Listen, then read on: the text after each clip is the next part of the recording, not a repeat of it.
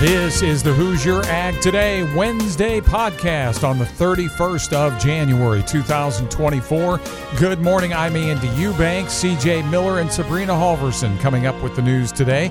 The Hat Podcast brought to you by First Farmers Bank and Trust, experience banking built on heart, grit, and agriculture. FFBT.com to learn more and stop by your local branch. In the news, get to know the Indiana turkey industry a little better, and might some proposed beef regulations go too far? Chief Meteorologist Ryan Martin here too with dry weather and a warm-up beginning soon. Also a positive turnaround for the Tuesday ag markets. Karl Setzer market analysis on the Hoosier Ag Today Wednesday podcast. At First Farmers Bank and Trust, we know that when agriculture thrives, we all do. It's the heart and grit of our agricultural communities that keep the crops coming in and the livestock cared for day and night. That's why we build financial solutions around the needs and schedules of our ag clients. If you're looking for a financial partner that has over 135 years experience in understanding and supporting agriculture, we want to hear from you. Let's harvest success together. First Farmers Bank and Trust, member FDIC, equal opportunity lender. For many of you here in Indiana, agriculture is your life's work and legacy. I'm Bruce Kettler, President and CEO of the Agribusiness Council of Indiana. Throughout my career, I've been immersed in Indiana agriculture and appreciate the role that ACI plays on behalf of Indiana agribusinesses. ACI is the proactive voice for agribusiness, and we invite you to join us in our mission. Visit our website, inagribiz.org, to get your membership started today. The Agribusiness Council of Indiana, strengthening and connecting Indiana agribusiness. Bids are being accepted now for 346 acres of Indiana farmland. Halderman Real Estate Services brings you an opportunity to own top-quality farmland in Carroll County, featuring 4 sizable tracts of tillable cropland and grain bin totaling over 346 acres. Visit halderman.com for information on the Flora Group Legacy Auction. Bids will be accepted until January 31st at 5 p.m. Eastern Time. Visit halderman.com or call A.J. Jordan, 317-697-3086. Equal housing opportunity. The importance of the Select Genetics hatchery in Vigo County to Indiana's turkey production, and complaints from beef producers that some proposed regulations may be going too far. I'm CJ Miller, and this is Hoosier Ag Today. Well, you may not know that Indiana is ranked 4th in the U.S. for turkey production. And one of the big reasons the state has such a high ranking for turkeys is in part because of an ag company called Select Genetics.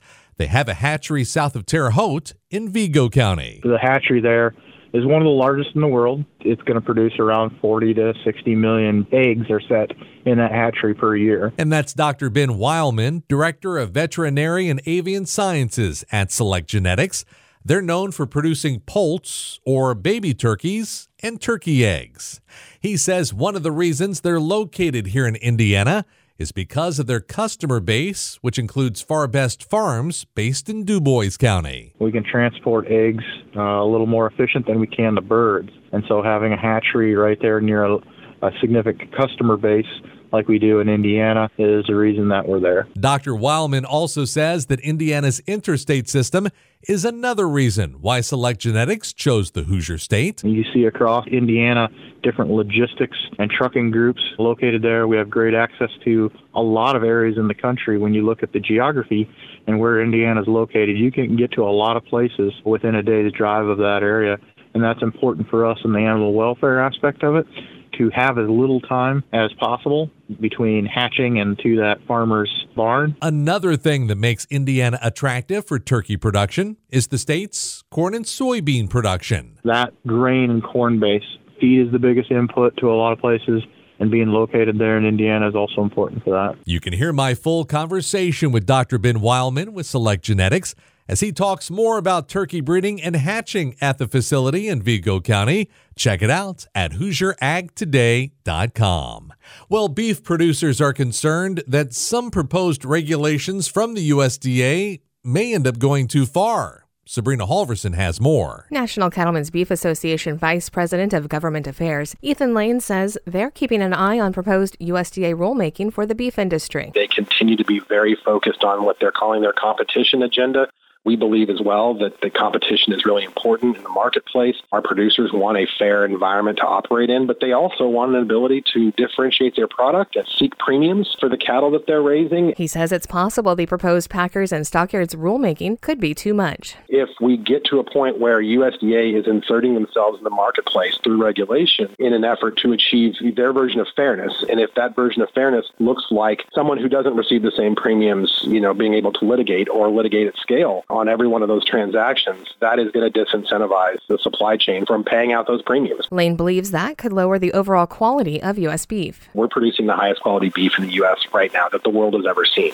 And we incentivize that through premiums in the marketplace, better genetics, different feeding regimens, meeting that consumer demand and producing what the consumer is looking for. And that comes through market signals. And he says it's not what producers want. And they don't want to see a return to commodity cattle. They don't want USDA inserting themselves in the marketplace like they're trying to with their Packers and Stockyards rulemaking, picking winners and losers, or worse, pushing for an environment where everybody gets paid the same for their cattle regardless of what they are. And that's the danger of some of the ideas that are being contemplated in the Packers and Stockyards rulemaking that Secretary Vilsack has been pushing for. Read more at HoosierAgToday.com. I'm Sabrina Halvorson. And I'm CJ Miller, Hoosier Ag Today, Indiana's Farm Network. Farm Credit Mid-America believes that your crop insurance should be maximized to address what's important to you. With their data-optimized decision tool, you can build a policy custom-fit to your operations goals. Using your past production data, their tool, which they have exclusive access to in their territory, maps out future events, helping you choose the perfect policy type, coverage level, and options for you, all guided by their crop insurance agents. To learn more, visit fcma.com/crop-insurance. Farm Credit Mid-America is an equal opportunity provider. The High Ground Podcast. Everything from energy and fuel. It's Memorial Day weekend, going to be 87 to 89, maybe low 90s all weekend. So we thought we'd bring Scott Heine in to talk about home heat. To agriculture. Anytime we can help a farmer grow their business and meet their goals, that's a proud moment for me. And, other things. For some reason, like and subscribe. We don't know why, but that's important. We want you to do it on your own, but we're going to tell you. Listen now on all platforms. I'm Chief Meteorologist Ryan Martin with Hoosier Ag Today's Indiana Farm Forecast. Pretty simple forecast here. We're finally done with precipitation. Yesterday's blob and dampness is behind us, and we're settling in now for a pretty dry pattern over the course of the next week to almost week and a half. Here's what's going on. Today, still see some lingering cold air in here this morning. That system drew down some cold Canadian air over the Great Lakes in general. It'll take a good half to two-thirds of the day to get that to kind of bump out, but it will. South winds are trying to develop already here today, and that will be where the warmth comes from. We are milder then for tomorrow through the weekend, and that mild air holds all the way through next week. I think we'll average a good 10 to 15 degrees above normal for this time of year. It's going to be a very pleasant scenario overall. And dry. That's the other thing. We should see better sunshine potential because we're definitely not going to be seeing more moisture, and that eases the fog burden that what we've seen recently. So it may take a little bit to get into full sunshine, but we're on our way, and the dry air will help with evaporation a little bit, but the warm temperatures also free up any remaining frost layer in the soil, so the moisture that we see out there is going to be going away relatively easily over the next week. Our next round of moisture doesn't show up until our next frontal boundary does late next week. I think Friday night into Saturday, we start to see some action starting off to our west and northwest. That front comes through bringing rain, likely all rain, but what we also see with that front is cold air returning behind it. So once we get to that 12th to 13th time frame in February, we may be sneaking back closer to normal. I don't see brutal cold. I'm not concerned about that, but this mild stuff, yeah, it's short term at best. So even though it feels like March for the next week or so, we're not quite in March yet. That's the way your forecast is stacking up. I'm meteorologist Ryan Martin. A turnaround Tuesday for corn, soybeans, and wheat. Everything up. This is Hoosier Ag Today.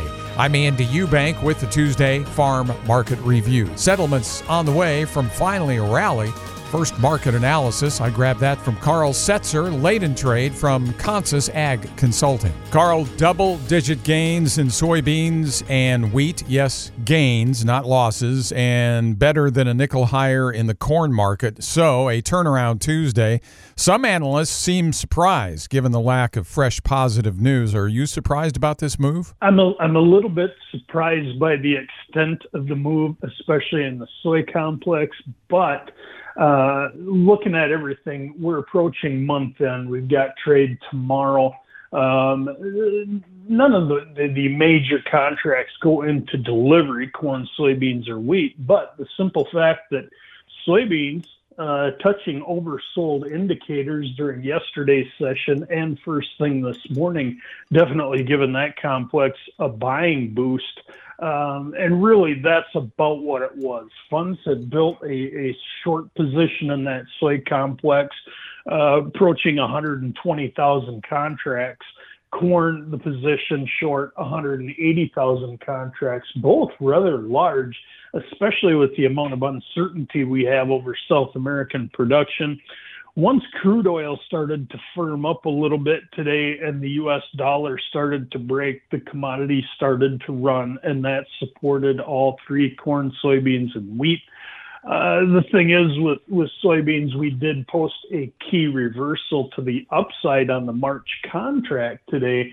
So that brought in a few additional buyers, especially when we poked above that $12 mark.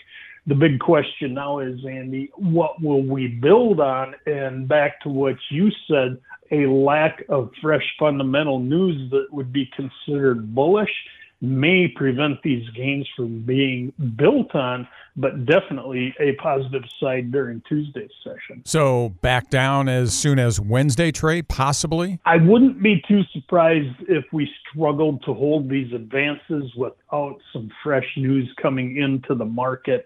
One of the big ones would be is if tomorrow we would happen to see some buying in the daily flash numbers following the break we've had. It doesn't really seem like that's what's taking place today. If we do have some sales underlying that would be announced, it would most likely be the meal complex. A lot more demand for meal in the market than for raw soybeans or oil. And with meal posting $8 a ton advances today, it gave that complex even more support. What's the South American weather update, and does that still matter? It does. And the thing about the South American weather forecast is that it's more centered on what's going to happen with the tail end of the crop, but the double cropping on Safrinha in Brazil. The current models, we've been warm, we've been dry, but nothing that's really cutting production for the last week. Looking at the forecasts this weekend, definitely a moderation coming at us. Cooler temperatures, elevated precipitation chances to go along with them. So that should definitely benefit the crop. And the thing is, we're starting to get reports out of Brazil as they move into their Safrinha planting season and soybean harvest advances, is that with the weather conditions improving, we may see more acres planted than what was initially expected, even though farmers will likely be down from last year's Safrinha plantings. We don't need as many given the global corn supply and the big crop out of the United States, and of course, Argentina almost doubling their corn production. So the question is, how much corn do we need? And we are overproducing our demand right now, and that's going to be a limiting factor regardless of the weather in South America. Karl Setzer, Consus Ag Consulting. 989-506-1587, his number. On the Hat Tuesday Farm Market Review, the numbers: March corn 447 3/4, up 7.5 cents. May up 8 1/4, going to 458 3/4. March beans led the way higher, 1218 3/4, up 24.5 cents. And May 1227 3/4, a gain of 22 3/4. March wheat contract over $6, 12 cents higher at 605 5.5. The meat's up too. February live cattle 178.02, 65 cents up. 57 higher on Feb lean hogs 75.85. I'm Andy Eubank, Hoosier Ag Today, Indiana's most listened to farm network.